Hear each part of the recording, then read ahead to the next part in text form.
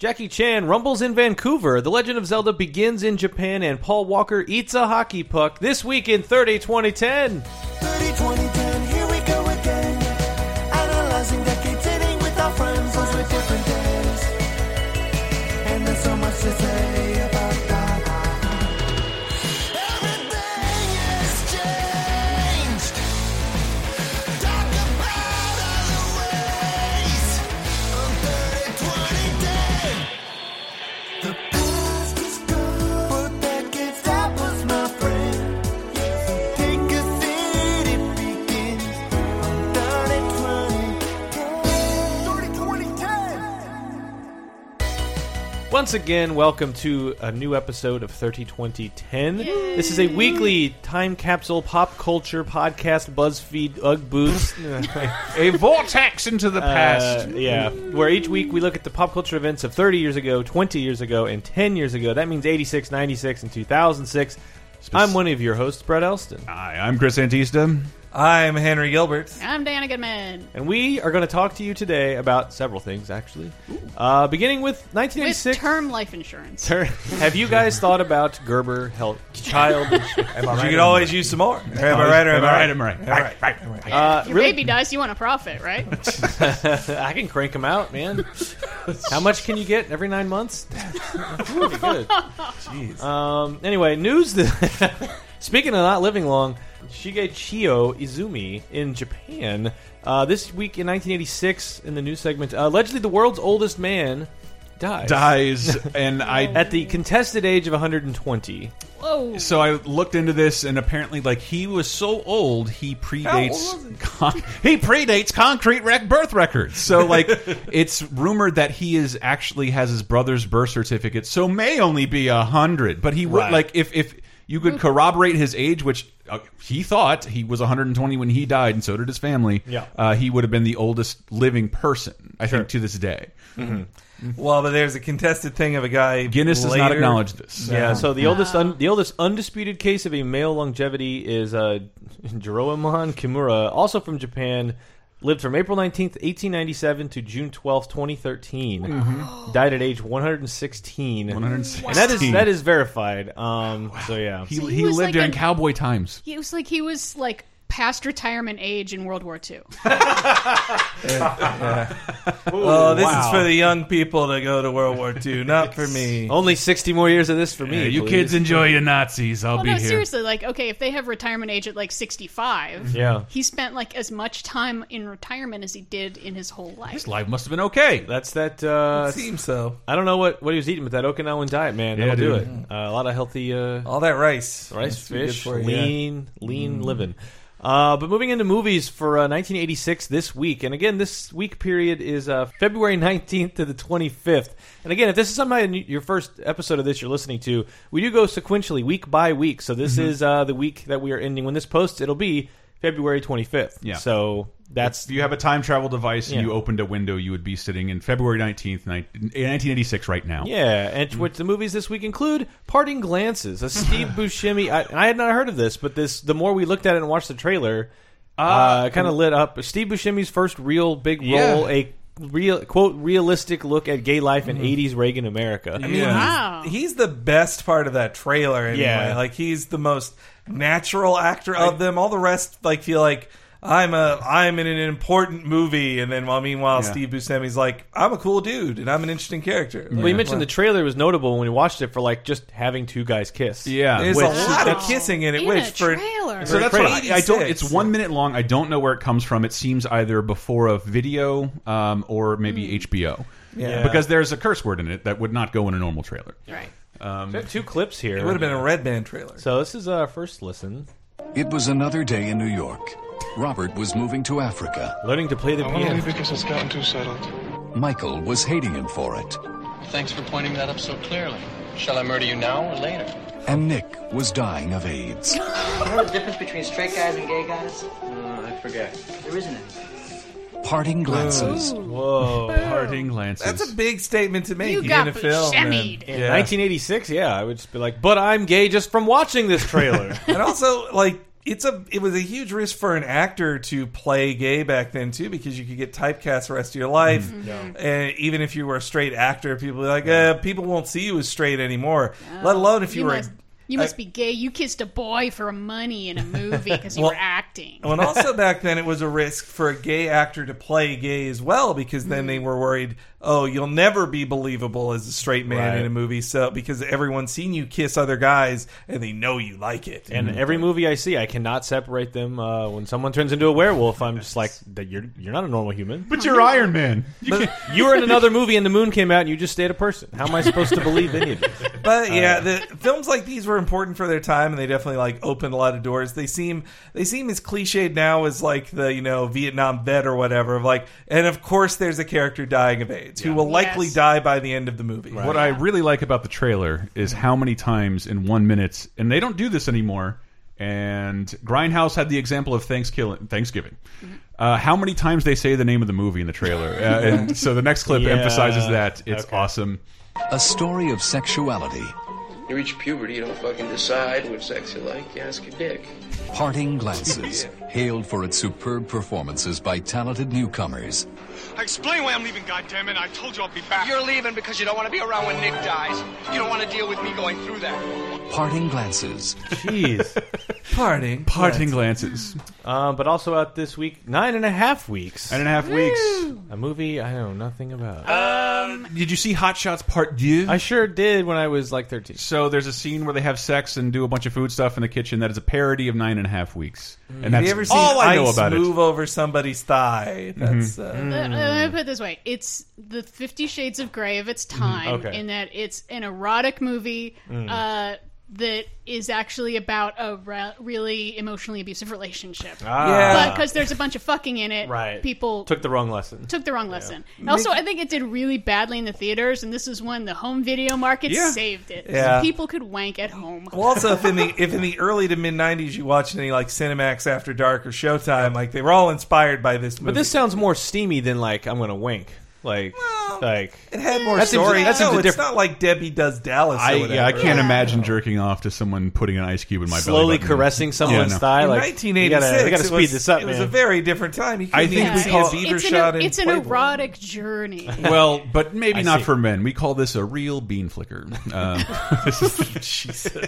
2 E's in real. That's why. Starring Mickey Rourke and Kim Basinger. At her most beautiful. Yeah, she does look great. She looks pretty hot in L.A. Confidential, though. Hell yeah! I need to see this that is again. back when Mickey Rourke had a face. Yeah, when he had like a face regular one, and he was beautiful too. Good looking. Yeah.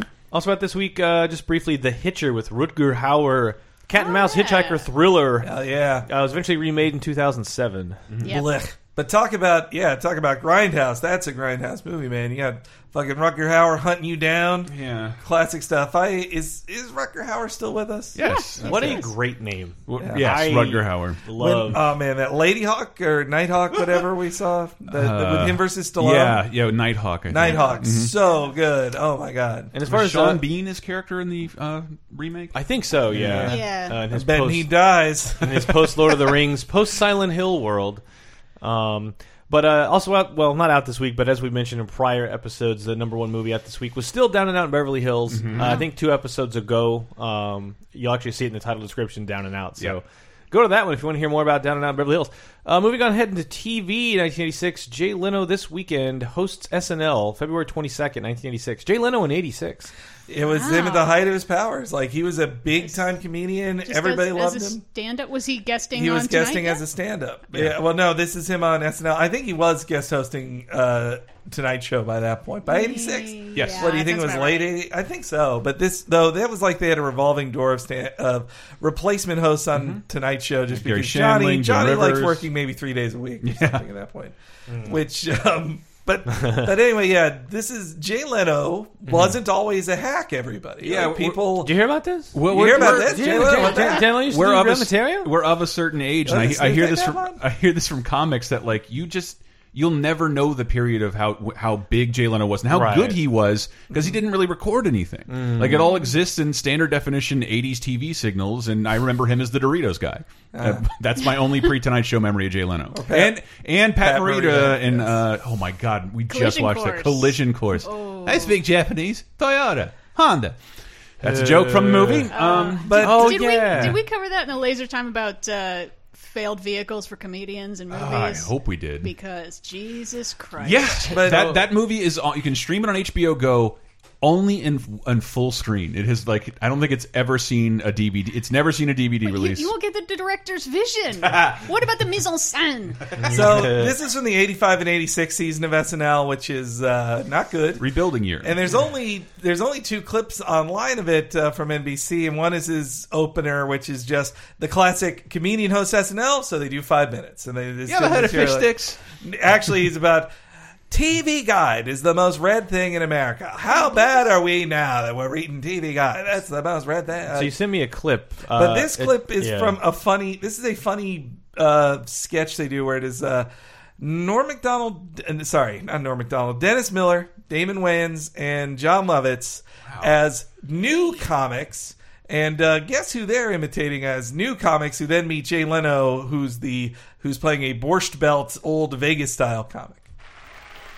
Hey, Bob, killer set. Hey, hot crowd. Yeah. Hey, you're not going to believe what just happened to me at the store. Well, hey, fill me in. Hey, I'm shopping for jackets, and I'm thinking, hey, why do they call it a sport jacket? Wow. Hey, you don't play sports in them? No way. Hey, maybe they should call them walking around jackets. Yeah, or going out to a decent restaurant jackets. Hey.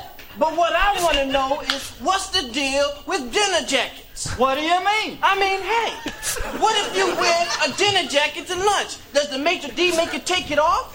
Yeah, I mean, hey, does he make you wear a lunch jacket? Hey, great tag. Hey. Oh, my God. That is amazing. There are still 3 minutes of this. It's awesome. Honestly, Jay's not that... Maybe they should say fill it almost to the rim with brim because I don't want a lap full of Joe. Yeah. That is fucking awesome. And what you're not seeing is they are all wearing the exact same costume, which is a sports coat and jeans and a shirt with a tie. Stand-up. But yeah, I had no idea. Like, I knew Seinfeld was around in the 80s doing stand-up, thus that could lead to him getting a network show in the 90s. That all that makes sense. But I didn't realize in 86 he was already enough to be parodied on SNL. Yeah. Well, the audience is... as the style of the time. Yeah, I mean, Seinfeld was just kind of at the forefront of that, and Leno is more of a '70s comedian going into the '80s. Like he didn't premiere in the '80s. He was. That's how he got started as like a good buddy with Letterman. That they were both coming up through the Comedy Store in the mid '70s in L.A. But anyway, that finally ran out of comedy. That clip of them. I wonder if the audience then even knew like they're making such like. There were tons of Seinfeld clones, but that is really Seinfeld. Those were all great. Dennis Miller doing a bit that's not him. No, he rarely ever did. Yeah. Except when they do like a big cast in the sketch, and they do another one that's just as awesome. It's like Rob Schneider, Dana Carvey, and Adam Sandler on a game show called What's the Deal? And then like it just pulls over a topic. The black box. What's the deal with the black box? Buzz. Also, this same week, The Girl Who Spelled Freedom. Real life story of a Malaysian immigrant who brought over family via winning the spelling bee. Yeah. Wow. Honestly, that clip's not worth playing, but it's just all right. Then sounds like a great story. But Jesus Christ, that title. Yeah, no, I know. That sounds like a Troy McClure movie all the way. Was freedom the word to win the spelling bee? Because I hope it was. No, I watched. I kind of want to do a whole just. I got to craft it later, but I can do it of a quiz of guess the plot of them based on the thing, because going through the TV of 86 and 96, I see a million names of TV movies that are just like the most ridiculous things. They all are Troy McClure names of movies. And since you could never really search this movie out again, it seems like why don't we baffle the audience and have them show up? What's the movie called? The Girl Who Spelled Freedom. The Girl Who Spelled Freedom. What the hell is that? I don't know. We have 3 channels. That one sounds curious. Yeah, it was a very young girl who... It's that of the PGA Tour. Which do you want to watch? She was a very young girl who emigrated by herself from Malaysia, and in 1983 won the spelling bee, and everybody was like, who's this kid who, like, English isn't even her first language? She wins the national spelling bee, and it then makes a case for bringing her parents into America. So just thinking the idea of spelling bee, Malaysia, does that even work in, like, Chinese or Japanese? Because everything... Well, it's like, spell whatever, and it's like, well, they're always the same things that like the building blocks. Well, I guess in kana it would be, though. Then again, in like kanji kanji can mean lots of different things. Yeah, you guys know more about these languages than I do. Well, no, just I mean, I don't. Neither one of us know enough to like. Let's go win a spelling bee. But it's like the idea of like, oh, Nakamura. It's like it's going to be Nakamura. Oh, like it's going to be the same chunks. Whereas because our language is some French, some German, some whatever. It's like spell through. That's why you say origin, name. I know. Country of origin. Anyway, maybe it's like you have to write it. Could be yeah. It's like, okay, what's the character for anti-disestablishmentarianism? And it's like, okay, everybody sit down. Here we go. You have to draw it with a very select number of sticks. Yep. Well, it started by writing etches on bones, so that's how it all began. Also, this week, really quick, Grammy Awards this week in '86. We Are the World.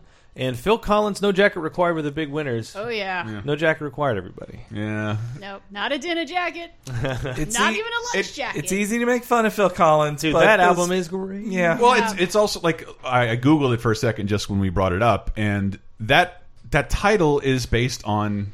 What, like a restaurant at the time that didn't require you to wear a tie and jacket? Mm-hmm. You wouldn't know that when you Google it, because the first result for 3 pages is just Phil Collins. He took a common saying, and now it's always and forever associated with Phil Collins. And does that one have Invisible Touch on it? It's like Henry made an album called Please and Thank You that was so huge you couldn't Google it without seeing Henry's name. Oh, that's where Susu Studio is. It has Studio. It has Don't Lose My Number. Those are the big ones. Take Me Home. Take Me Home. Good song. The only really good song. The only thoughts I have on Susu Studio are the ones that Patrick Bateman shares in American Psycho. Oh man, Take Me Home. Yeah, what am I doing? That's the song. That's the song we all want to hear. Oh yeah. But Don't Lose My Number is amazing for having absolutely like a ton of instruments and none of them are real. It's like the epitome of the 80s. Everything is fucking synthesized. Yeah, so it's like that Super Bowl clip we played from the '86, the Super Bowl Shuffle one, where it's just like, there's like 600 people dancing. None of them are playing instruments, but there's music everywhere.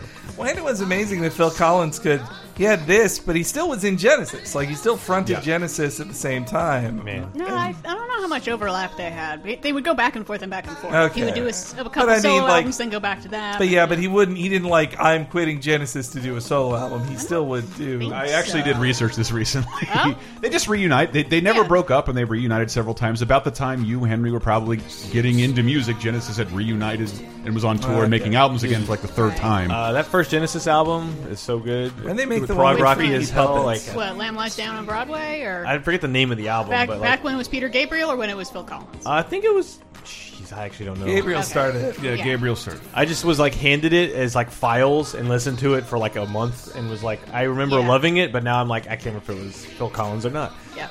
If it's the first one, I guess that's pre him. Yeah. And We Are the World, Inescapable. I think it's now outgrown its legacy of being a Michael Jackson thing, and it's just like, it's just nice. Well, it is neat if you just read the list of who was there and realize, whoa, amazing. It is an incredible list. Dan Aykroyd. And then they'll be like, wait, who? It's like, oh, the Pointer Sisters. Okay, yeah, sure, Hall & Oates. All right. Who the hell is this guy? So there's like a couple guys that's like, I don't know who that guy is. I did try to do this in karaoke last year or so, and then about halfway through the 6-minute song, do I realize, this is not a good karaoke song at all, because this just goes, it's very somber, and you gotta like just listen to it yourself. Yeah. It's not a...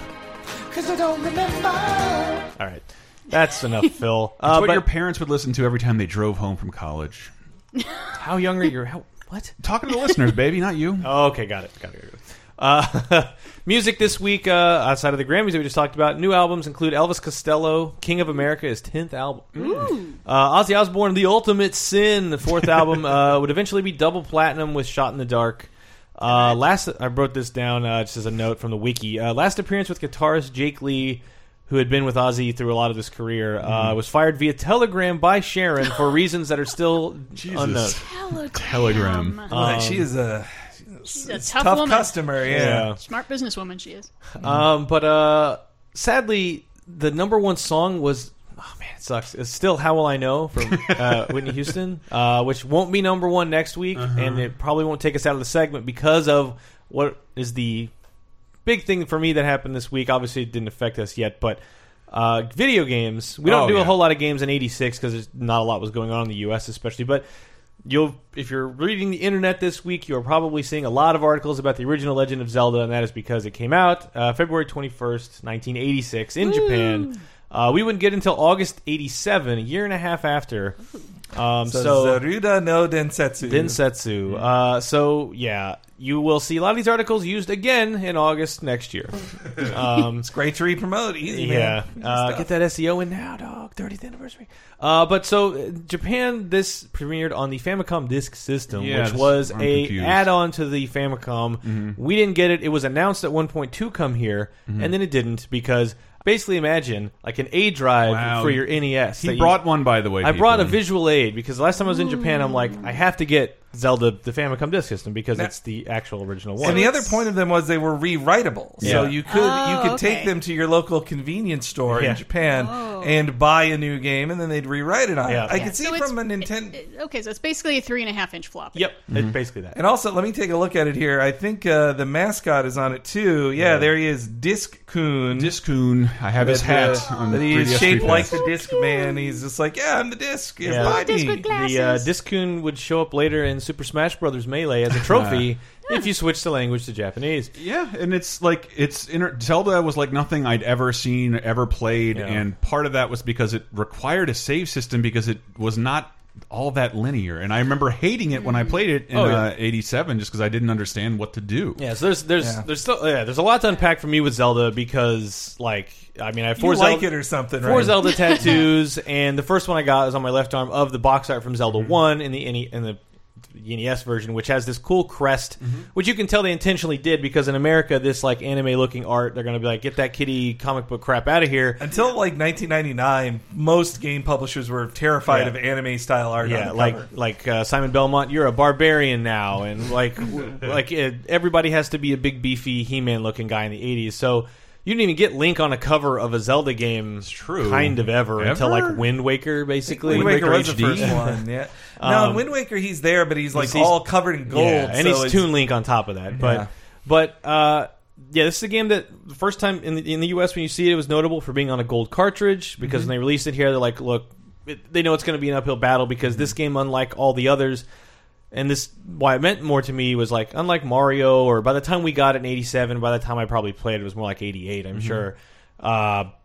Everything else was super linear. Yeah. Like, move left to right, do the one thing this game was advertising to you. Whereas this was a game you would go to school, like first grade, kindergarten, first grade, and you'd have to talk with your friends and be like, wait, where's the third labyrinth? Where did you go? What did you pushed do this snail in this direction? Yeah, and this game just invited you to poke and prod and look around, and like you can't like just bomb everything, burn everything, and try to find like a hidden passage here, and where does that go? And that's a shortcut. Well, not really shortcuts, but like there's hidden some items secret here I'm not finding. Like it was just it kind of was a magical feeling. Like I could discover anything here. Yeah, and it was a sense of like, I am actually on an adventure versus like Mario, where I'm breaking blocks, I'm jumping on Goombas, where and you're it's like on silly an stuff. Olympic course, like here, now go that way, and you're done when you get there.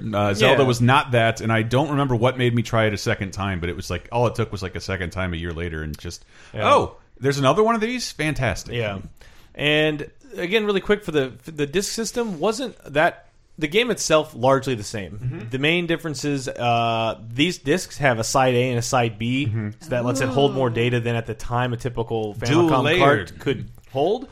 There's also an extra sound channel. We should break in if you don't know what a 3.5-inch floppy disk is. The save icon in Word. There you go. It's still that, isn't it? It's still there. Wow. Kids today have no idea what the hell that is. You don't see it, just ask Clippy. I'm sure even Clippy's getting old. I can help you with this. No, I don't know what this is. I haven't used Word in a while. Can't afford it.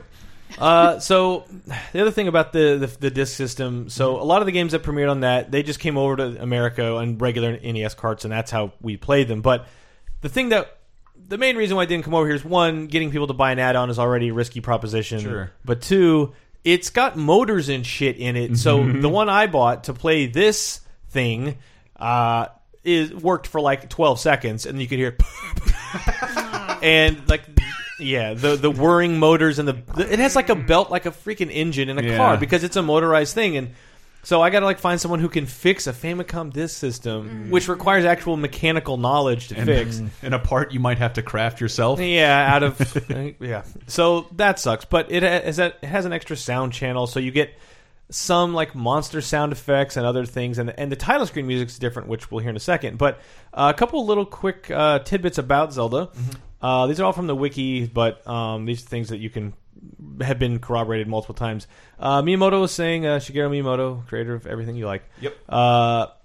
Zelda was the name of the wife of famous novelist F. Scott Fitzgerald. She was a famous and beautiful woman from all accounts, and I liked the sound of her name, so I took the liberty of using her name as the very first Zelda title. Yep. And that's why she's Princess And Zelda. that's why you end up finding Zelda burned to death in an insane asylum. So you played it. Yeah. So you play as a character named Zelda. Well, yeah, when Link dies early, she doesn't do so well after that. But no, well, that's funny because in Japan, I read this interesting article by Murakami, the famous like author now.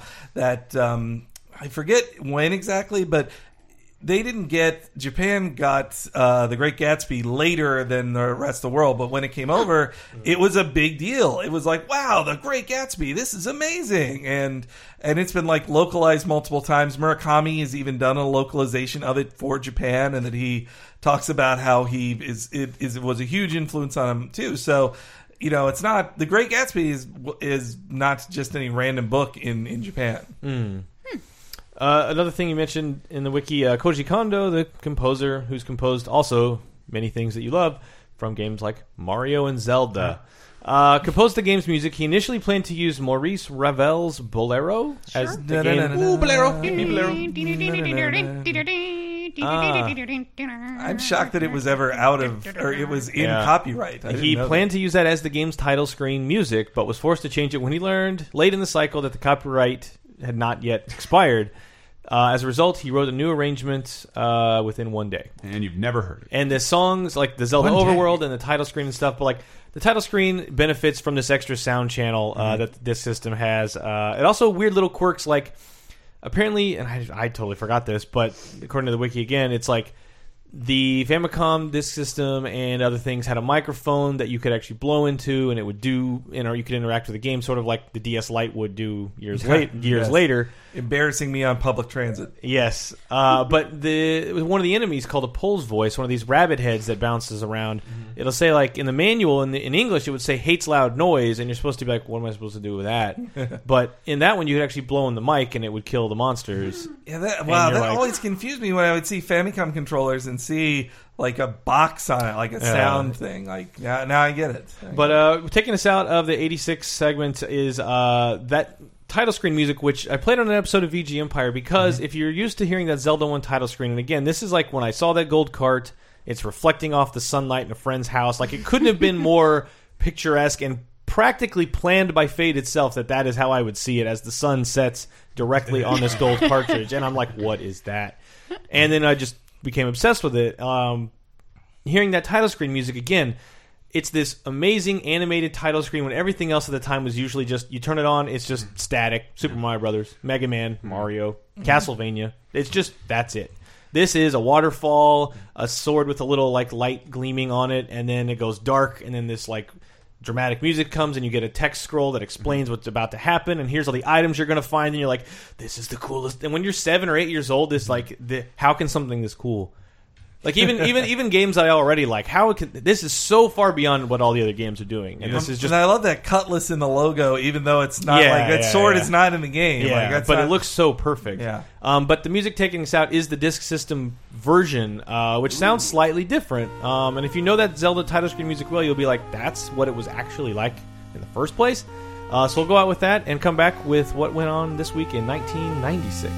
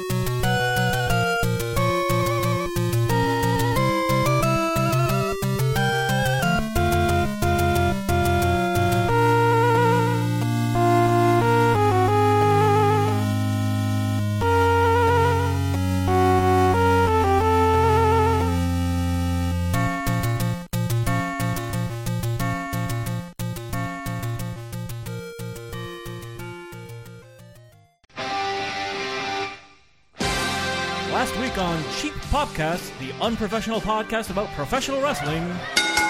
Daniel Bryan was on the path of Chris Benoit, and that is not good. Chris Benoit had the brain of an 80-year-old. Like, his brain was mush when he killed himself because of tons. And two others. Don't undersell them. And two others. But that was from a history of concussions. And it was because he kept wrestling another 3 years after he won the title, and then Captain Tragedy struck. Listen to Cheap Podcast on the Laser Time Network and on iTunes and on the internet every Friday morning.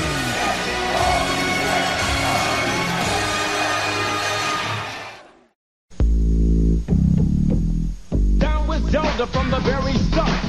I got the heart and smarts to play the part. Down with Zelda. Creeping through with an overhead view, cause a man's gotta do what a man's gotta do. So I stay on track, collect the facts, never cut the slack, and I always watch my back for Jack. Down with Zelda, yeah. Strong as then, I'm the man with the plan, cause the power's in my head and the power's in my hand. Down with Zelda.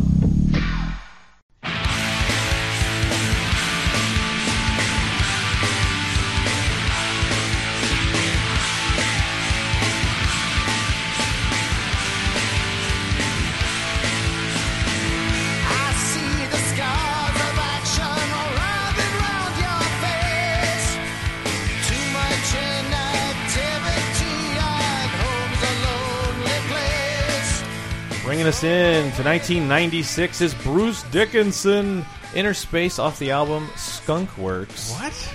You might remember Bruce Dickinson from the lead as the Iron Maiden lead vocalist. Yes. Had a new album out this week, Skunk Works, and actually asked, because I know nothing about Iron Maiden. Yeah. As evident by all the scrolling I've had to do for this. So I asked Patrick Kulikowski, who's been on a couple of our other podcasts like VG Empire. Just really quick, what's going on with Bruce Dickinson in this? Left Iron Maiden in '93 to pursue a solo career. He says, I personally thought his early solo stuff like Balls to Picasso were just okay. More alt-rock than what other stuff. But meanwhile, Iron Maiden recruited Blaze Bailey and made 2 albums with him in '95 and '98. And while I think Blaze is an okay singer, his style is more baritone and was a really poor fit for Iron Maiden.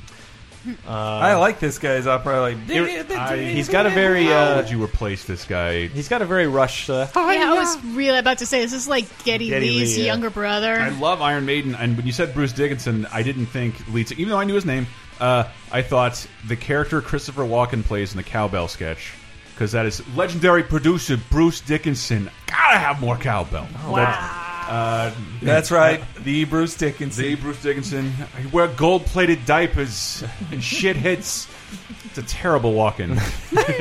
Also this week for the Aussies, you got Nick Cave and the Bad Seeds, as well as an album from Lou Reed and Shakira's third album, already in '96. I did not know there was a time where Shakira and Lou Reed overlapped. For one beautiful week. One Sweet Day, still the #1 song, and has been there since this show began. I think it's still a long time till we're free of it. Weeks ago. 1996 movies, #1 this week. As we talked about last week, we talked about Broken Arrow, which came out, meaning this week it is #1. I hate that line so much. But this week, who cares about that? Yeah, this week a big movie for a lot of us here at Laser Time. Actually, it's funny. Broken Arrow, directed by John Woo. So that's part 1 of the Hong Kong invasion of China. Now part 2 is Rumble in the Bronx. Jackie Chan's, let's say, 8th chance to break into Western theaters. Yeah, but this is the big one. This is time it's stuck. This is the one that's stuck, and he, from this point on, was kind of present in some form until, well, even now. He's still a little bit, yeah. Well, just in Kung Fu Panda 3. Yeah. Just in Kung Fu He gets Panda 3. 4 lines in those movies. But what Jackie Chan isn't is young, and stunts are a young man's game. And it was a problem for us. It's kind of like, say, when Pele became a soccer player in America, that his best years were behind him. And same with Jackie. Like he was in his late 30s, and those were some hard living late 30s. Not from drugs or alcohol, but from stunts breaking his skull open. Having like a clear hole literal hole in his head. Nothing will entertain you more than the keywords Jackie and Chan and outtakes. Oh, yeah. It is, Yeah. A whole this- generation of kids don't know those outtakes, man. Yeah, this I'll probably play it in one of the breaks or He take apparently is in a movie called Kung Fu Yoga. That's what he's doing now. But it's sad because he's a good actor, but English isn't his first language, and he's known for his physicality, which he can't do anymore. So we don't see him that much anymore because he's not the greatest actor because English isn't his first language. Right. It's tragic. I think Henry and I both read in the 90s his autobiography, My Life in Action, which I still have, and like it tells his whole life story of growing up in like a theater in a Peking theater troupe, which pretty much is like this. He supports it. He's like, oh, this taught me everything, and also was a horribly abusive environment where I was like beaten. Let's just say very strict teachers. Yeah, just like oh, your thing today is just hold these buckets of water for 9 hours. That's your lesson for the day. And I will hit you with a cane if you drop them. Yeah. But so yeah, Rumble in the Bronx was filmed like I think came out a year prior elsewhere, but then they redub it with Jackie doing his own dub. Jackie doing his own. He didn't actually. Not in that one. Not until Super Cop. Oh, okay, my bad. I forgot what I was going to say. But he's his own voice in this movie. Is he? I swore it was his maybe voice. It says Super Cop, but maybe it's straight to video. And I know we got those movies out of order, and the Super Cop was the next one. But that was Super Cop 2. Yeah, that's the way it got really crazy. We got some in the theaters. We got a bunch on video. Super Cop was Police Story 3. Right, Police Story 3 was called Super Cop here, and then I think there was like a Super Cop 2, which was probably something else entirely. Yeah, the first three for us. We got Drunken Master, Legend of the Drunken Master, which is actually Drunken Master 2. Yeah, which got hacked up bad. Which got hacked up bad by Harvey Scissorhands. Yeah. The order was Rumble, Super Cop, First Strike, probably Mr. Nice Guy after that. Yeah, I can remember Operation Condor. Who might have Am been I? before that. Where's that in Who Am I was like after. I think some of these went to video. HBO, yeah. But okay, for me, I think it was my first Jackie Chan movie, Yeah, and it is yeah. your first Jackie Chan movie is an amazing, mind blowing experience. Like somebody can do these things. He does all his own stunts. Like that was the selling point in all the commercials too. Arnold Schwarzenegger doesn't do all his own stunts. But just like at a time when, especially in '96, Arnold's still big, Stallone is still kind of circling around, Van Damme is still, this guy can do martial arts, but here's a guy, Jackie Chan. He's better than all of you put together. He is the physicality, the athleticism, and then you watch the movie kind of in awe and like, oh wow, he can. And then you watch the outtakes. Choreography is the thing that gets me. Is how complicated some of these things are. And it looks like magic when you watch it, but then you see all the bad takes of injuries. There's a wonderful one of the best videos channels on YouTube is Every Frame of Painting. Every Frame of Painting has this great 8-minute thesis on Jackie Chan that is beautiful and shows you at the time modern American action movies sucked ass. Oh yeah, I remember that. I don't think Jackie gets enough credit as a filmmaker, as a comedian, and as a comedian. Yeah, that he's a silent. He says a million times Buster Keaton is one of his #1 influences. This is one of my. Absolutely can see it too. I didn't grab any lines because it's all like going to be dubbed silliness, but this is my favorite line when he runs into I forget, it's been so long since I've watched it, but it's like a lair of some guys, and there's a bunch of people partying and hanging out, and I think these are the people who trashed his store earlier. Well, yeah, so it's classic. It's a classic action film setup where he moves to the Bronx to not Vancouver to visit Uncle. Did you know the Bronx has a beautiful snow-capped mountain behind it? And he moves there to help his uncle and his daughter in his shop. I think it's his cousin. But anyway, he's helping her in her shop, and it keeps getting like fucked with by evil white guy gangs, and then Jackie beats the shit out of them in humorous ways. But this is my favorite moment of the whole movie: is he runs in and they're all partying, and he picks up like a VCR and a stereo and throws it, and then yells at him. You are all garbage. And then beats the shit out of 30 people. Yeah. Oh man, when he like dives through the shopping cart and like jumps around, and then like just hitting around all the like he built such amazing stunt factories for him to go to. It was so great. This has a great thing where he jumps on a hovercraft at the end that's going under a bridge, and in the clip in the outtakes you can watch like he breaks his ankle doing that. And then you see him in the outtakes like, oh no, my foot's broken. So they paint his cast for one of the shots to look like a shoe because like, well, we have a hovercraft, dude. Like we gotta finish. We this. have it only for today. So they paint his cast to look like, and if you're looking for it, you'd be like, oh, that's clearly a cast painted to look like his other shoe. But this really quick, it did start like there was a movie Big Brawl in 1980, which I rented after I saw Rumble in the Bronx because I'm like, there's another Jackie Chan, the other Jackie Chan, and it's nowhere near as good. And his voice is all over the place, and then we know he was in like things like Cannonball Run. Yeah, well, that's the thing. It seemed like this was Hollywood, like, Hollywood did want the best for Jackie Chan, but he could never break through in anything. And I remember because they tried to make him into Bruce Lee, which he isn't. Yeah, I think that's definitely part of it. Because Battle Creek Brawl was like I think his Western launch thing. Remember, like at our local theater, they were going to do a revival show of the original print, and I think they lost the rights in the middle of like trying to acquire this. What year is it? 1980. Yeah. 1980 was like the first time America tried to launch Jackie Chan. He's in Cannonball Runs, I think, literally playing a character named Toyota, as Japanese. Yes, and still, like given as much screen time as Dean Martin and they still they give him a small fight. Yeah, but it is more like a Bruce Lee style fight. There aren't the same tricks or the same choreography. It's just a cool fight. But it took 16 years for him to break in. Because then crazy. he gave up on it and was like, you know what, fuck this. Hong Kong has an amazing, it has a growing film industry already, and I can control everything. Yeah, this pipeline built to make martial arts movies. So it was a tragedy that it took that long, but to Jackie Chan's benefit, once he did. Oh, this guy has 1,100 movies that you can just market to everyone now. All came over. And I gave you two special clips because I do think this had a lot to do with it. Please welcome Bob Dole's favorite director, Quentin Tarantino. I just want to take that as the most 90s clip we're going to have this episode. It's John Lovitz at the MTV Movie Awards introducing Quentin Tarantino to give an award, a Lifetime Achievement Award to Jackie Chan, who clearly the whole audience has not really heard of. Right. And Tarantino has written about Jackie Chan in his thing scripts. about him. Yeah, he's referenced that I love Jackie Chan, and like I remember I saw a documentary on Jackie Chan with my dad, but like in a Blockbuster, they didn't carry those kind of movies. Right. Like I couldn't find them, and like. So I knew he was out there somewhere, and I couldn't discover him. And I think Tarantino's speech at the 1995 Music Awards paved the way for like a New Line Cinema pre-Lord of the Rings buying the rights to Rumble in the Bronx and bringing it out to America. I'm here to give Jackie Chan a Lifetime Achievement Award. And I almost feel like I deserve a Lifetime Achievement Award for being asked to do that, all right? Because it's one of the achievements of my lifetime to honor one of my heroes of all time. That also Tarantino at his most. Tarantino, okay, delivery. He probably had just done about 8 lines of coke. Yes, but he was.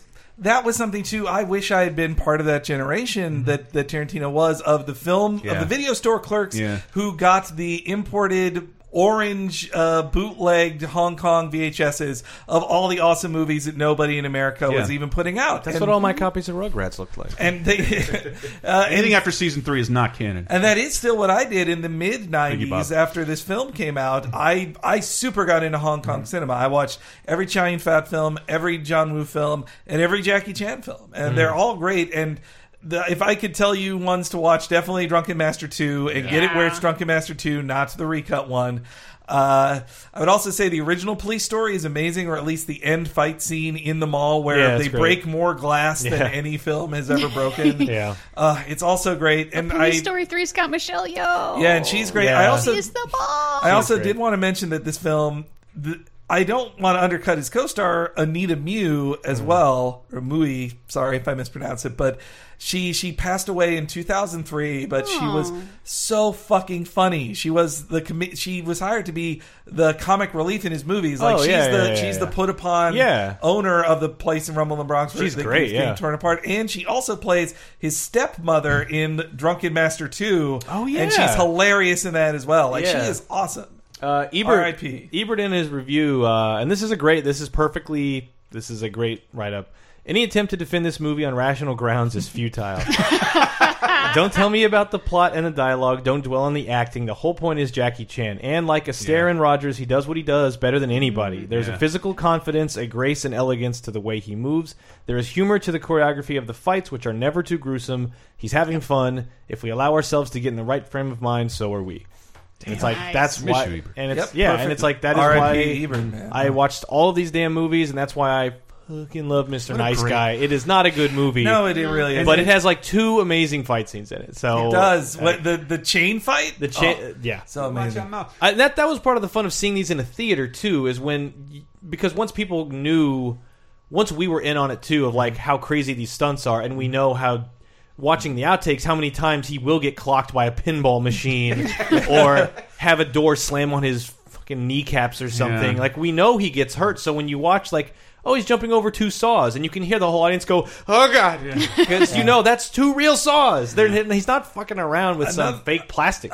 Another favorite thing of mine with Jackie Chan is that in most of his movies, at least in the Chinese editions, he sings the song over the credits because he's like, you know what, I want to be a singer, and I'm going to sing the credit song. So they sometimes replace it because, well, whether they're good or bad songs, honestly, it might be a lost in translation thing, but I can't tell if he's a good singer in Mandarin or Cantonese. I can't tell which dialect he's using. And if we're going to recommend stuff, then I'm going to recommend 2 Buster Keatons. The End of Steamboat Bill Jr. If you just want to skip to the end, it is fucking insane. Same thing. It's all real stunts. He's very nearly being killed. And all of the General. General is just a fantastic movie. It's on Netflix. It does have blackface. Yeah. But, you know, what didn't in 1920? You know? Also out this week, let's see. These also deserve a lot of talk. Yeah, 2 other movies that deserve a fair amount of talk, but we got to kind of blow through a little. Is Bottle Rocket on February 21st. That these 2 movies released on the same goddamn week. That is crazy. Weird. So the first movie, Wes Anderson, based on a short film that he had made with his friends, the Wilson brothers, all 3 of them. Oh wow! Oh wow! And Luke, Owen, and Ugly. Andrew, I think. He's a Zeppo. He plays the jock, Future Man. He's fine. I love Bottle Rocket, but Future Man's pretty good.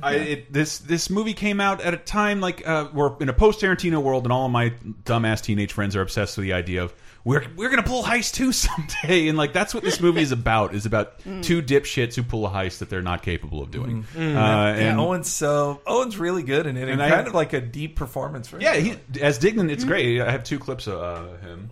Bob Mapplethorpe, potential getaway driver. Go. Well, I think there's a real area of mystery about Don't complicate it. Your number 1 strength is you have a car you can provide. Sell yourself. Start over. Ready? Go. Okay, all right.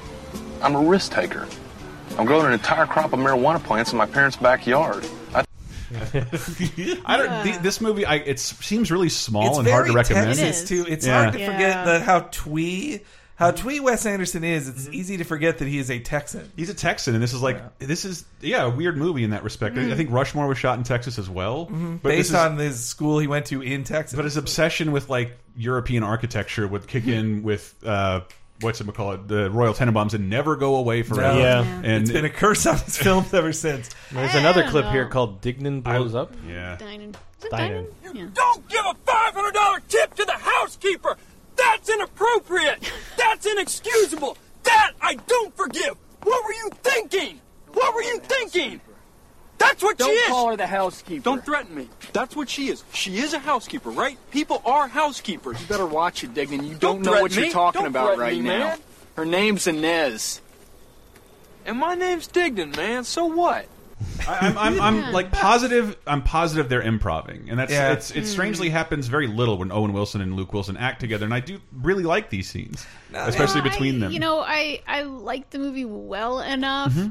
I think I have a natural bias towards it because between this and Reservoir Dogs, every fucking film student at my fucking film school wanted to make Heist Gone Wrong movies.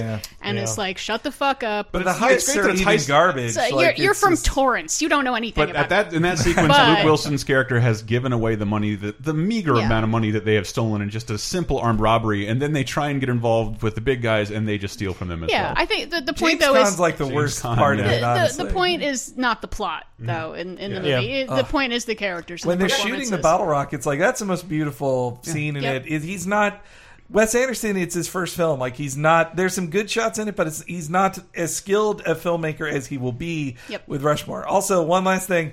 You can thank Rushmore's existence also to James L. Brooks. He was the executive producer on it. When I got I bought the shooting script of Rushmore as a book, and in the start is an intro from from James L. Brooks that is very touching, and just about how he saw the short film and he's like, I got to make this film happen. And it also has a bit about, from Wes Anderson, of him taking the ailing and soon to die Pauline Kael to see Rushmore, and how he so wanted her to review it. But Pauline Kael was a reviewer for the New Yorker. For the New Yorker for a million billion years. I also remember though that or was it Village Voice? No, New It Yorker. doesn't matter. Or Village Voice, you're right. Anyway, I remember at the end of 99, Martin Scorsese and Roger Ebert had a end of the decade special, and Scorsese named it one of his 10 favorite movies of the 90s. Yeah. It still is one of mine. That's some high praise. Oh, wow. It's weird. I probably wouldn't recommend it to, I don't know, like a young person now. I've been borrowing this DVD for over a year. It's for Wes Anderson. No, 2 years. I'd say it's for Wes Anderson completists now. Yeah. But I love it. And That's a good watch, but the next movie so is a huge breakthrough. Not his first film, Danny Boyle, but he definitely is breaking through into the mainstream. So interesting about this movie, we can kind of defer some of the conversation because apparently Trainspotting is this week, February 23rd, but in the UK and Ireland. In the US, it's July 19th, 96. Can you just play the intro? So we can talk about it, but it has the best opening of any movie ever. Oh, I got a good story about this. This means we will be able to at least be able to discuss it more later. Ooh. When you're on junk, you have only one worry: scoring. And when you're off it, you're suddenly obliged to worry about all sorts of other shite. Got no money, can't get drunk. Got money, drinking too much. Can't get a girl, no chance of a ride. Got a girl, too much hassle. You have to worry about bills, about food, about some football team that never fucking wins, about human relationships, and all the things that really don't matter when you've got a sincere and truthful junk habit. This movie, I think, is every bit as watchable as it was back then. The music is hilarious. The intro clip is it's the best opening it ever. Repopularized Lust for Life, which was playing underneath that. Because this is just the first frame of the film.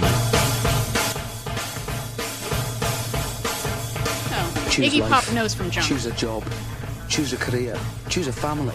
Choose a fucking big television. Choose washing machines, cars, compact disc players, and electrical tin openers.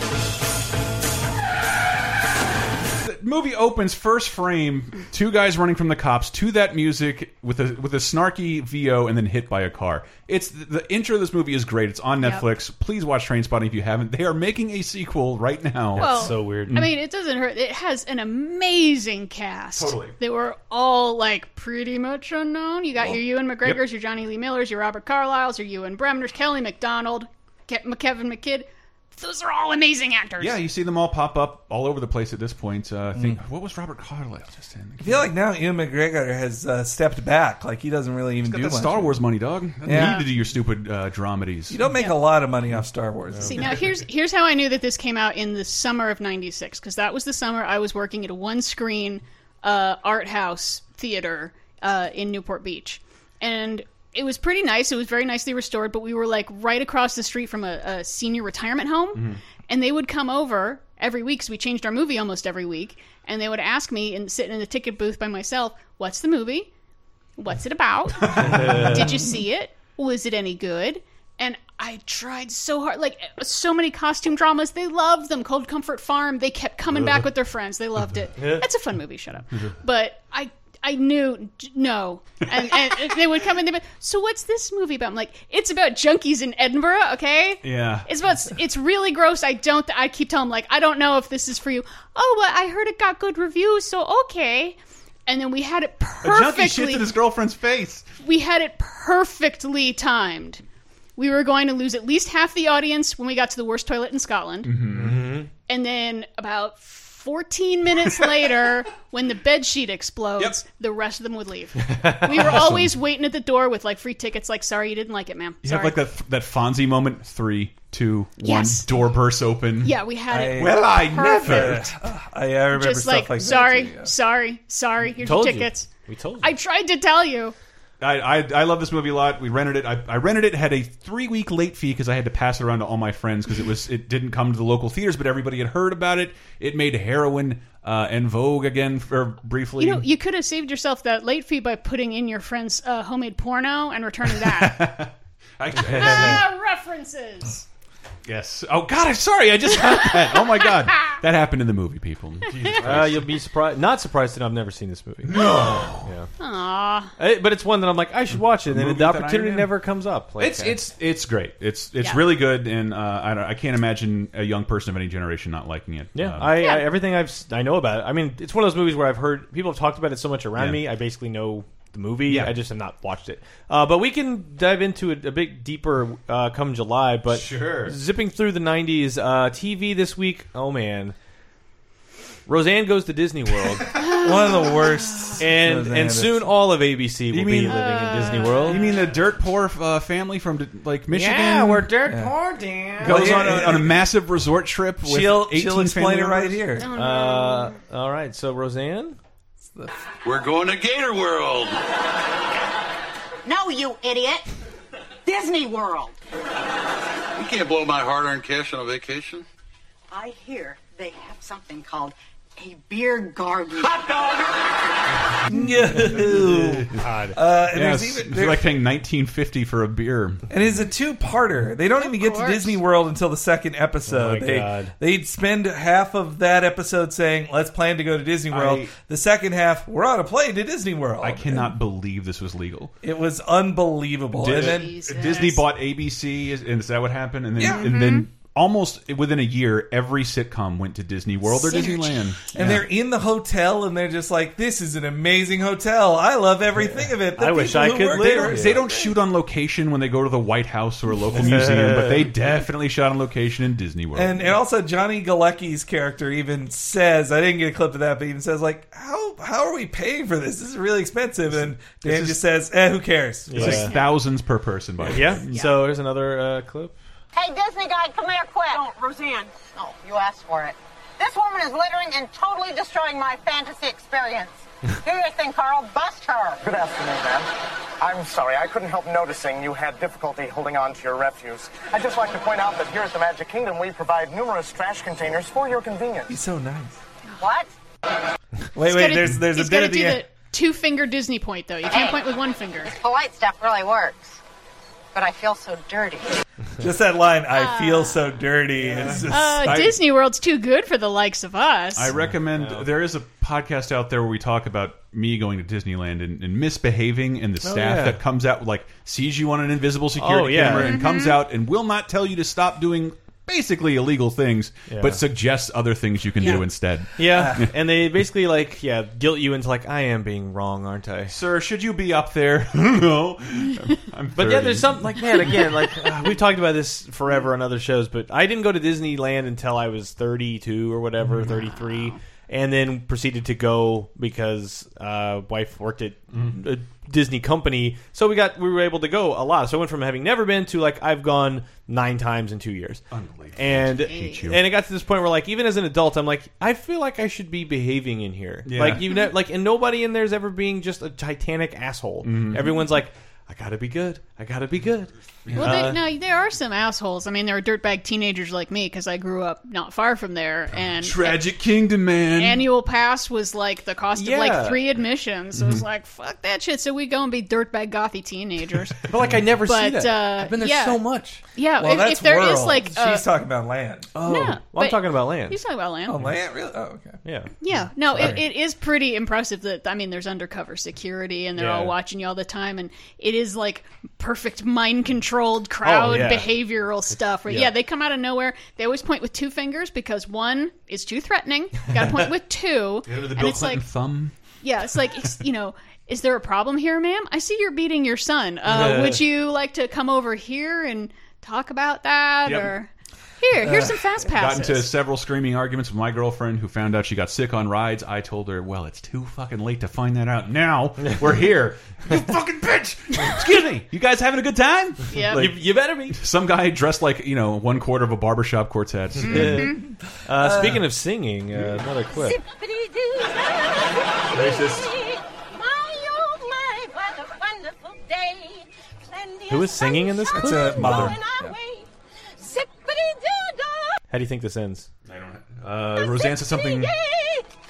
That's it. No, it's too happy. They couldn't. No one's going to talk over that song, man. Not on my show. But I do think her mom's characters that she is very positive, but also inappropriately like racist and homophobic, and so I wonder if that's why they had her sing of all Disney songs to sing Zippity Doo. I'm telling you, they had none of those connotations yet. It did not. I gotta think the Roseanne writers would be. No, it was on little kid VHSs and compilation albums, like up until I would say like 5 years ago. And the other thing I identified in the episode is they spend much of it at Epcot because that's where they can drink, and they're like, oh man, maybe they were told like, we got to do jokes about Dan drinking beer. All right, well, you can drink beer at Epcot, and you can just drink German beer and then this other beer. I love Epcot so much. X-Files Pusher was also this week. A very truly great. You mentioned one of the first truly great Monster of the Week episodes. Yeah, whenever you see a list of greatest X-Files episodes, that one is usually the earliest episode on it. Yeah, that's like got nothing to do with the mythology. It's also not quote unquote gimmicky episode. No. It's just like a guy who has some just ability. A horror film. Yeah, and it's a power where he can through talking and suggestion. He's basically Purple Man from Jessica Jones. Yeah, I did see this one. Yeah, and then he's able to give a guy a heart attack over the phone or something like that. It's amazing. And Vince Gilligan wrote it too, of Breaking Bad fame. And then also this week you mentioned Freakazoid. Yeah, the Fanboy episode. Yes. I love Fanboy so much. Now his first appearance episode isn't where this clip is from, but this is my favorite Fanboy clip. But he's a wannabe sidekick for Freakazoid, who is a crazy superhero character who really his power is referencing nerdy things. Is it the last Steven Spielberg production with conjunction with that or Hysteria? It's when they started. It was original Kids WB show. It wanted to be the Simpsons of Kids WB, but it couldn't. Ironically, holds successful. up really well. It really does. And Fanboy was way ahead of his time. And basically, this is us or me here. Just play it. So he's in a courtroom and a judge is yelling at him. I sentence you to either 30 days in county jail or 30 minutes listening to Fanboy. Wow, Freakazoid, cool. Hey, I was just talking to Harlan on the internet, and I told him I hadn't seen a good cyberspace scene like this one since Tron, which is not the film that broke the bank at Disney in 1983, as some believe. Oh my God. Tron came out in 82, 3 years after Disney's The Black Hole, which was Movieland's equivalent to the Hindenburg. What a disaster! And the robots, they made R2-D2 look like Laurence Olivier. Lock me up and throw away the key. God.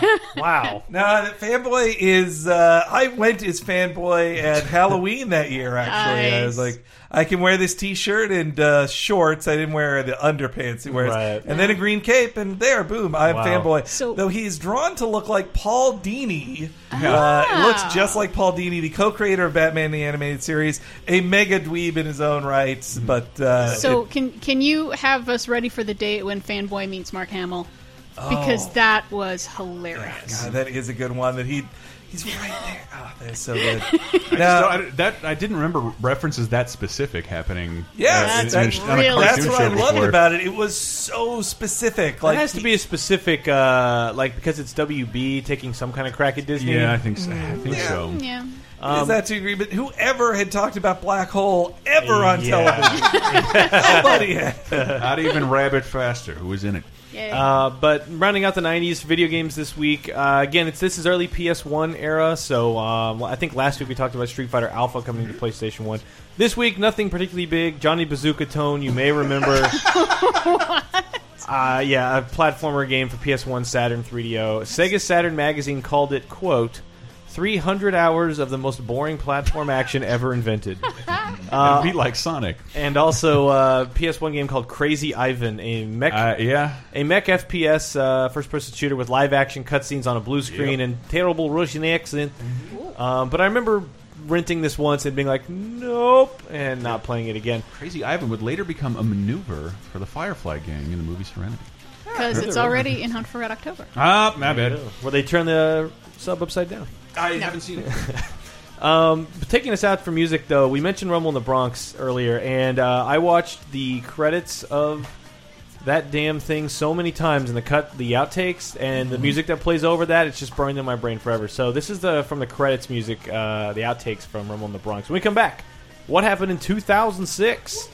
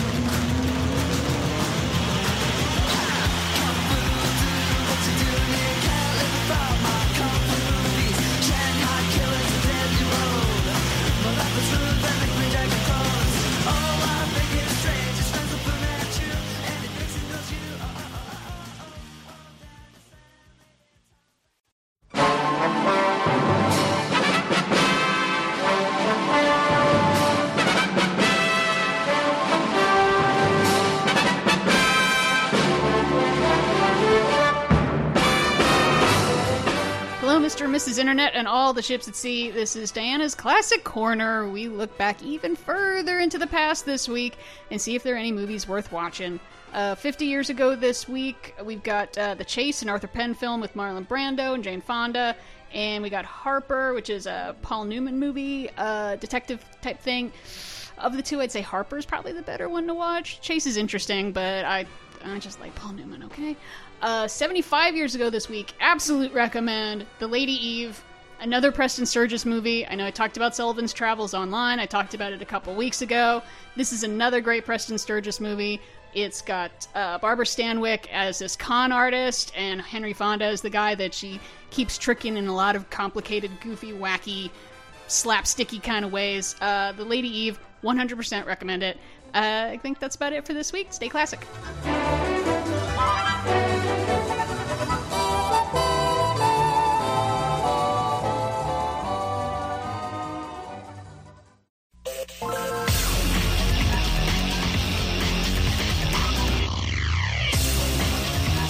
Mystic, Microscopic, Conqueror.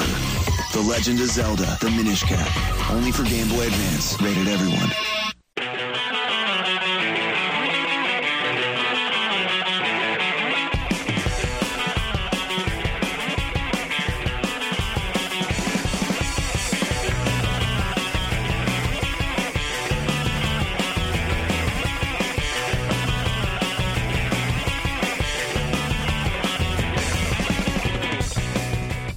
Bringing us in is Block Party's Helicopter. Yeah. Great song from a great album, Silent Alarm. The album itself came out well before this, but two reasons I'm coming in with this is one, it premiered as a single, Helicopter, the song Bringing Us In, premiered as a single in the U.S. only in February 21st this week. I'm pretty sure. They're an English band? Yeah, Silent Alarm. A lot of good stuff on that CD. And then they had another album after this called Weekend in the City, which comes out later this year. But this is an album I got into right when I moved to California 10 years ago, in the same exact time frame of this segment, 2006. Every 2006 segment reminds me I stopped paying attention to music in 2006. But this song made me want to pay attention to more music. I really did like Helicopter. Yeah, Block Party itself is a great, their first three albums, I haven't keep up after that, but through 2008 and 9 even, I was paying attention to them, and their stuff's all really good. The last thing I heard about them was the lead singer coming out, though. Oh, that is it. Really? Yeah, that was almost 10 years ago. I didn't even know that. Yeah. Check on it. Still #1. That Pink Panther bump is still giving... Beyonce still is... Embrace it, Diana. Still a big deal today. I still love Beyonce. We'll never get a third one unless you embrace Steve Martin's Pink Panther. Come on. No. New album. I only embrace 2 of the original Pink Panthers. No Love for Return? What about Revenge? Is that the one in the nudist colony? Which one is it? There's always nudist colonies. We're getting some grinding feedback on the tape. New albums this week from William Orbit, Crystal Method soundtrack for the movie London, which we talked about, and none of us had heard of this, but a movie called London that released earlier in the month, but Crystal Method's soundtrack to it came out this week, I'm pretty sure. This movie called London stars Chris Evans in between being Human Torch, Jason Statham in between Transporters, and Jessica Biel, along with Dane Cook and Louis C.K., all in a movie with a soundtrack by Crystal Method. And I'm like, what? How did we all never hear of this ever? I've only heard of it because it would sit there on my Xfinity On Demand. Every time I look for you get any free movies for me? The fuck is that? I've never heard of it. London's always here for you. Please don't. London, it's got all these people. Well, when we watch the trailer, it is the cliche of a cheap indie film that we have everybody in it for 5 minutes. Yeah, and we're clearly filming at friends' houses and hotel lobbies that look like big it's all parties. at a party all day, and it looks very cheap. I mean, Chris Evans still hot as a motherfucker, but it's just I don't know. A young man receives an emergency phone call on his cell phone from an older woman. The catch: the woman claims to be kidnapped. That's there you go. You know what would have been a better catch? What's that? Anything. Movies. Movies not about London. Speaking of, because that's someone's name. Yeah, it's someone's like name. Brooklyn. That's confusing. Or is it like Brooklyn? I don't. Who knows? We don't know yet. But movies this week. Speaking of movies, Eight Below is number one, the Paul Walker Saves the Doggies movie that we talked about a little bit last week. $40 million to make. This movie made $120 million about dogs and Paul Walker. Dogs and Paul Walker are bank. That does sound... Money. I kind of want that as a calendar. The art of this movie is incredible, with him smiling, looking all handsome, and then the dogs all Where around the dogs him. are like surrounding him. Yeah, he has an iris of dog. Those dogs... Those dogs are... Remake of a 1983 film, Antarctica, which was itself based on IRL events. That's my notes. A real event.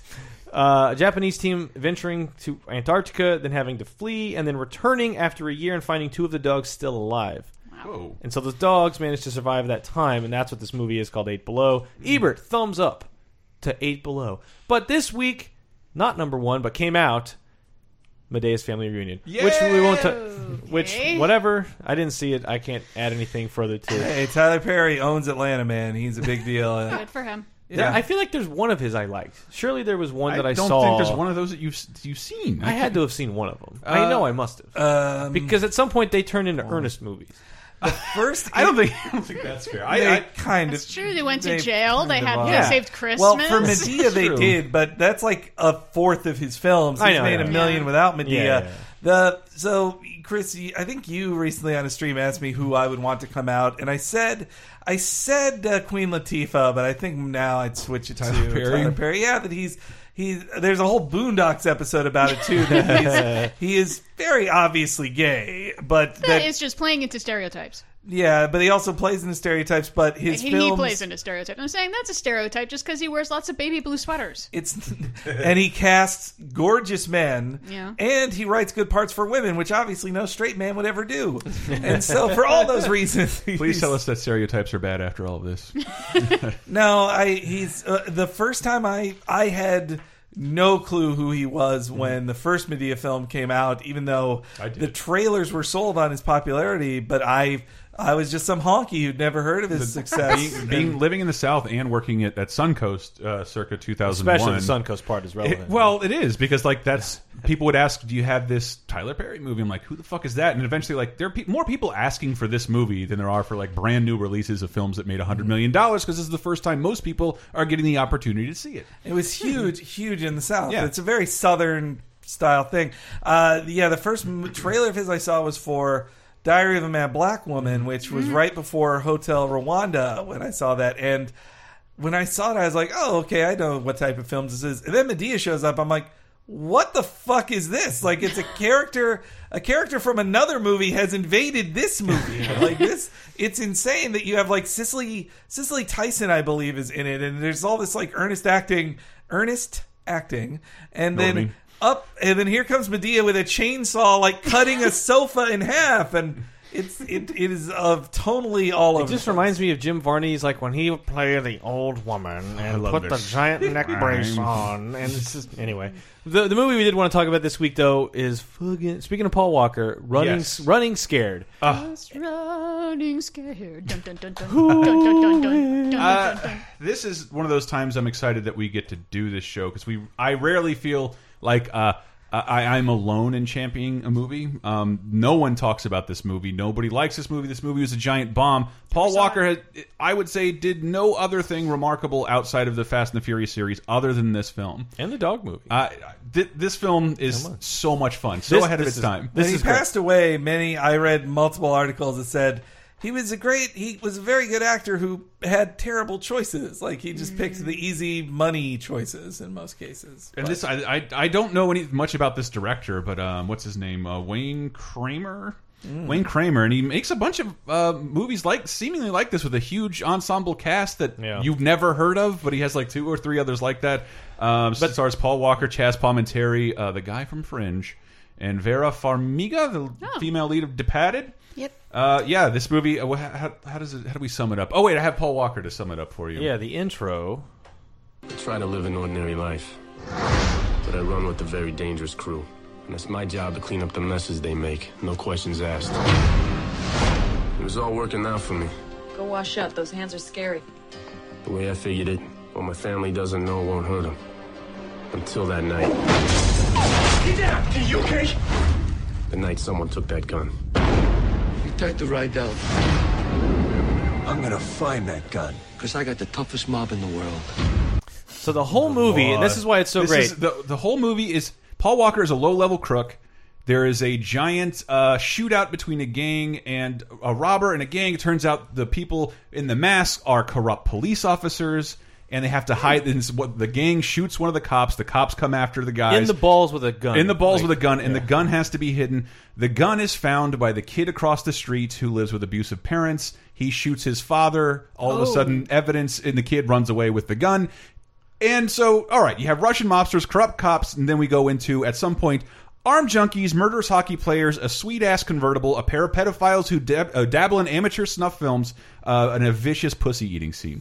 This film is a different thing every 10 minutes. It is the most ADD, yet like, it's... most MTV music video crane shot. It is like cheesy super, and super fast cuts, and like it's like the camera is never still for more than 2 seconds at a time, and even when it's a sustained shot, it's still like jerking around or something. Yeah. It's like imagine The Shield or 24, a whole season condensed into 90 minutes. It is breathless. And it goes from so many places to like you said, it's like you're in somebody's house, you're in a hockey rink, and somebody's getting their face smashed in with hockey pucks, and then now you're going into who are these other people who are kidnapping kids and putting them in bags and then filming them having sex with them and then they suffocate them to death? That has no bearing on the plot. It's just this weird aside for 30 minutes. We compared it to like latter seasons of 24 where his daughter has to get into just as much danger. So like something happens Cougar's to coming. something it's like that. And like I call it's 2006's The Warriors. Yeah. I know you're saying it's Was Up Rockers, but that was 2005. I was ready to correct. In that it's I like The Warriors because it's like a game because everything it has levels, not necessarily acts, and they just constantly walk into a new situation. Everything gets fucking crazy. Yeah, there's another clip here called. What I did mention is that it also has an albino pimp. Oh. Say hello to my little friend. That's real fucking original. What are you, fucking cartoon? I'm a Mac Daddy pimp. You know that. And now I'm gonna cap your ass. And when I'm finished with you, I'm gonna take your little punk friend and I'm gonna put him in my posse. And I'm gonna pimp him out for a couple of months. And then I'm gonna take that knife of yours and I'm gonna cut him from ear to ear. Just like I should have done yesterday, you fuck!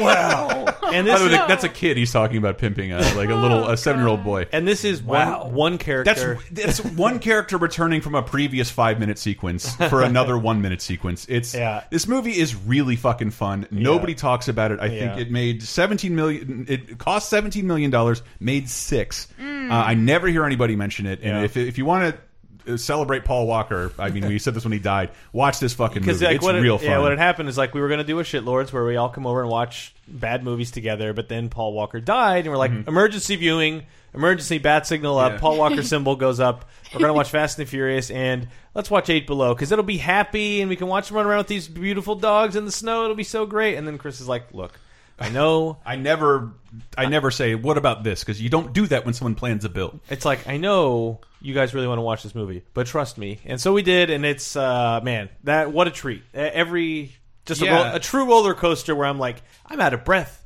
watching a movie. Is this where are we? How am I long Peter has it been? Travers all of a sudden? How did this happen? It's really ridiculous, but really poppy, and like even the animated sequence reminds you that this is basically like a. There's an animated sequence. Oh yeah, of course. What am I the saying? credits are animated. Sorry, but it animates the rest of the movie just to remind you that this is like you just watched 4 years of a comic book. Rolled up into 90 minutes. Yeah, and I read in the trivia that there's when the gun goes off and shoots between houses.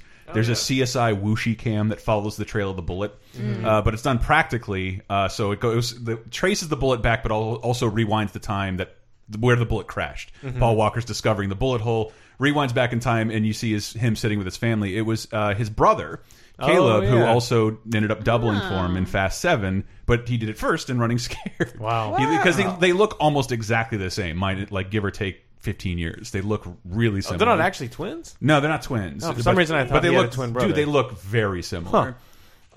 Moving briefly through games this week, 10 years ago, this is strange because I reviewed both of these back in the early Games Radar days. The literal dark period where you weren't quite yet live? Yeah, the site still wasn't live, and we hadn't done a single article about girls or a top 7 yet, so I don't regret most of it after we got through that hump of like oh, did that traffic just do that forever? Like, what if we tried more?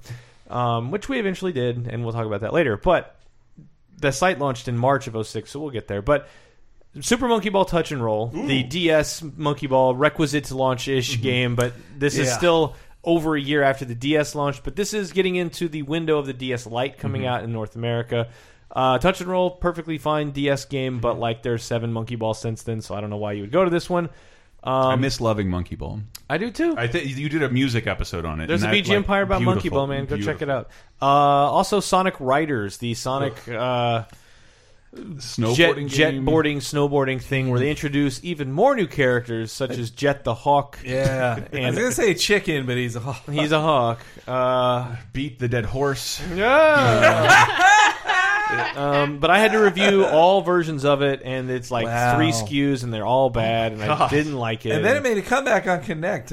Comeback. Sonic Riders was not for me, and well, I mean, I knew what it wasn't for. I can't even say it's not for me because I'm like, I like racing games, and I don't hate Sonic out of hand, so I'm like, yeah, okay, this is good. Like a good fit because they couldn't really make a good 3D Sonic adventure game. Why not race? But then like I don't know. TV this week. The BAF Awards, British Associate Film Awards. They're Boffo. Yeah, it's their version of British of the Oscars. I want to go with British Academy of Film and where they also award arts. things to games for whatever reason and TV. But they do everything. Brokeback Mountain was a big winner of that. It's February 19th, and the only other one I made a note of is the Wallace and Gromit Curse of the Were-Rabbit. Yay! Won Best British Film. I think it's a case of arson. What?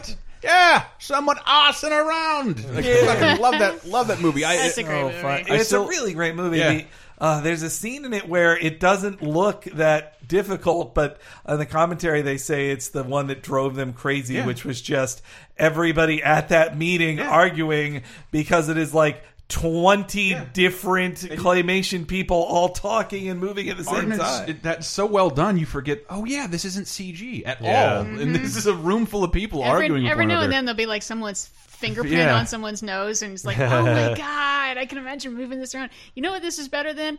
Dougal, which also came out this week. Dougal is one of the worst things that has ever happened. Is that the bald kid? The dog movie, right? Oh, dog. Oh yeah, I clicked. I remember how to spell it for some reason. I saw it on the list, and then I clicked through, and it changed to like the foreign name of it, and I was like, the Magic Roundabout. I'm like, I don't even know what this is, so I didn't put it in here. But like, I was super confused by it. That's it. I just saw. I recognized it because Jon Stewart was a voice in it, and I thought, I gotta see Tons this. of people are voices. Chevy Chase, Judi Dench, Ian McKellen, Kevin Smith, Bill Hader, John Krasinski, Jimmy Fallon. Wow, Whoopi Goldberg, William H. Macy, Chevy Chase. Jesus Christ, Kylie Minogue. I'll stop right now. Holy crap! Yeah, it's unwatchable. That actually brings us to the end of the 2006 segment. Actually, I have to add a sad note. 10 years ago this week, let me give you the exact date. February 24th, we lost Don Knotts. Oh my God! 81 years old. Wow. It's a crying shame. So I guess I want to fuck a fish. It's too late to do it now, but I wanted to do. So man, we should have remembered this because the Don Knotts. There was like 2 episodes in a row where Don Knotts kept coming up, legitimately, and I was like, we should do a bit where every week we talk about and this week actually Don Knotts died, and we were gonna do come up with a different thing every week. Remember that we talked about this week in Don Knotts. He really is gonna die. Yeah, but bring it up sincerely and just woven into it wouldn't even be consistent. Sometimes it's the 80s that he died, sometimes it's 2006. It doesn't matter. And then Chris is like, well, let's look up when he actually died. And we're like, it's in 3 weeks. This joke, we don't have much this longer joke, to pull we the can joke do off. it. We've already recorded that episode. So, R.I.P. Don Knotts and R.I.P. the Don Knotts is dead every week joke. Looking down on you from heaven. I always get him confused with the voice of Jiminy Cricket, and then in Pinocchio, Emperor of the Night, he plays Jiminy Cricket. Hey. Yeah. Beautiful casting. Much better than Mr. Furley. No, go watch Andy Griffith's show, people. Yeah. Fantastic. I can say this show. again. It's on Netflix. It is? Yeah, I was I wanted to scroll through the preview images to see what season they went color. Right. And it was season Just watch 5. any episode from the first 6 years, and you're good. And that, in fact, brings us to the end of the segment. You are all garbage. And moving in from that directly into... Oh, Bert! The birthday segment at the end of the show we do. Thank you, home movies, once again. Let me just turn this even more down. Birthdays for this time period, February, whatever we said it was, 19th to the 25th. In this week that we just lived through, Rihanna, Kurt Cobain, Ellen Page, Drew Barrymore, Dakota Fanning, Emily Blunt, Steve Jobs, S, Floyd Mayweather Jr., George Harrison, and Ric Flair. Woo! Ric Flair is however old you thought he was. He is a year older than that now. It's quite a collective of people there. And also, here's the quiz. Right. Try to guess this person. It's kind of sad, actually. Born this week in 1941 on February 21st. Dakota Fanning. The state of Dakota was founded. Founded graphic design studio called Graffiti. Went on to become famous actor. Oh, is it Phil Hartman? No. Oh. This is someone who has recently passed. Oh. Close to their own birthday. Oh, no. Became a famous actor in movies like Sweeney Todd and... Oh, Alan Rickman. Alan Rickman. What a saving. So his birthday was February 21st, and he died, just like a month ago? Yeah, the first week of January. Did a tribute on Laser Time to him and David Bowie. Give it a listen. But man, what a bummer town. No. Sorry to let him. We did watch on our patreon.com/lasertime where you commentary up too. You can donate and support this show and all the other 12 shows that we do on the network. Maybe it's 6. Who can count? But we did do a Galaxy Quest stream. Sure did. We watched it again. By Grabthar's Hammer. You watch that movie. What a saving. What a saving. Such a great movie. It really holds up, I'd say. Very, very funny. It does, and we did our longest sequel gaps, and I think... something has to happen where Galaxy Quest goes 2 happens at some point. You can't do it without Rickman now. This is a borderline Roger Rabbit shaving a haircut thing, so I have to get this out. By Grabthar's Hammer. What a savings. So great. That is the end of the show. Thanks for listening. I also host VG Empire, the video game music podcast. We talk about game music. We did 2 Zelda episodes, relating back to Zelda turning 30. There's a Hyrule Hits Volume 1 and a Hyrule Hits Volume 2. You can check us out on VG Empire. Then there's this, of course, 30 2010, which you're already listening to. And Talking Simpsons. If you like little glimpses into the past, we do something very like this show at the beginning of our chronological breakdown of every episode of The Simpsons. Really fun if you're a Simpsons fan. And if you wanted to ever watch a Simpsons episode while driving your car, it's the closest thing to it. I also do Cape Crisis, the comic book podcast, where every week we talk about the newest events in the world of comic books and their movies and TV shows and all that stuff, including our recent review of the Deadpool film, along with biographies of characters like Deadpool, Colossus, and the entire dimension of DC's Earth 2. Ooh, and my husband hosts Video Game Apocalypse, where they talk about video game stuff even more than we already did. Just talked about a lot. I bet they're going to talk more about Zelda, I'm thinking, with the anniversary and all. And since it's the 30th anniversary of Legend of Zelda, I will take us out with a delightful remix from our friends at ocremix.org. I've know those guys for about almost 10 years now, but a lot of great fan mixes, remixes, arrangements, full concept albums, all kinds of great stuff over on Overclocked Remix. But thanks for listening. You can find us, of course, on iTunes, on Twitter, LaserTime, Twitter, LaserTimePodcast.com. We stream on twitch.tv/LaserTime, all that good stuff. Woo. We'll see you next week.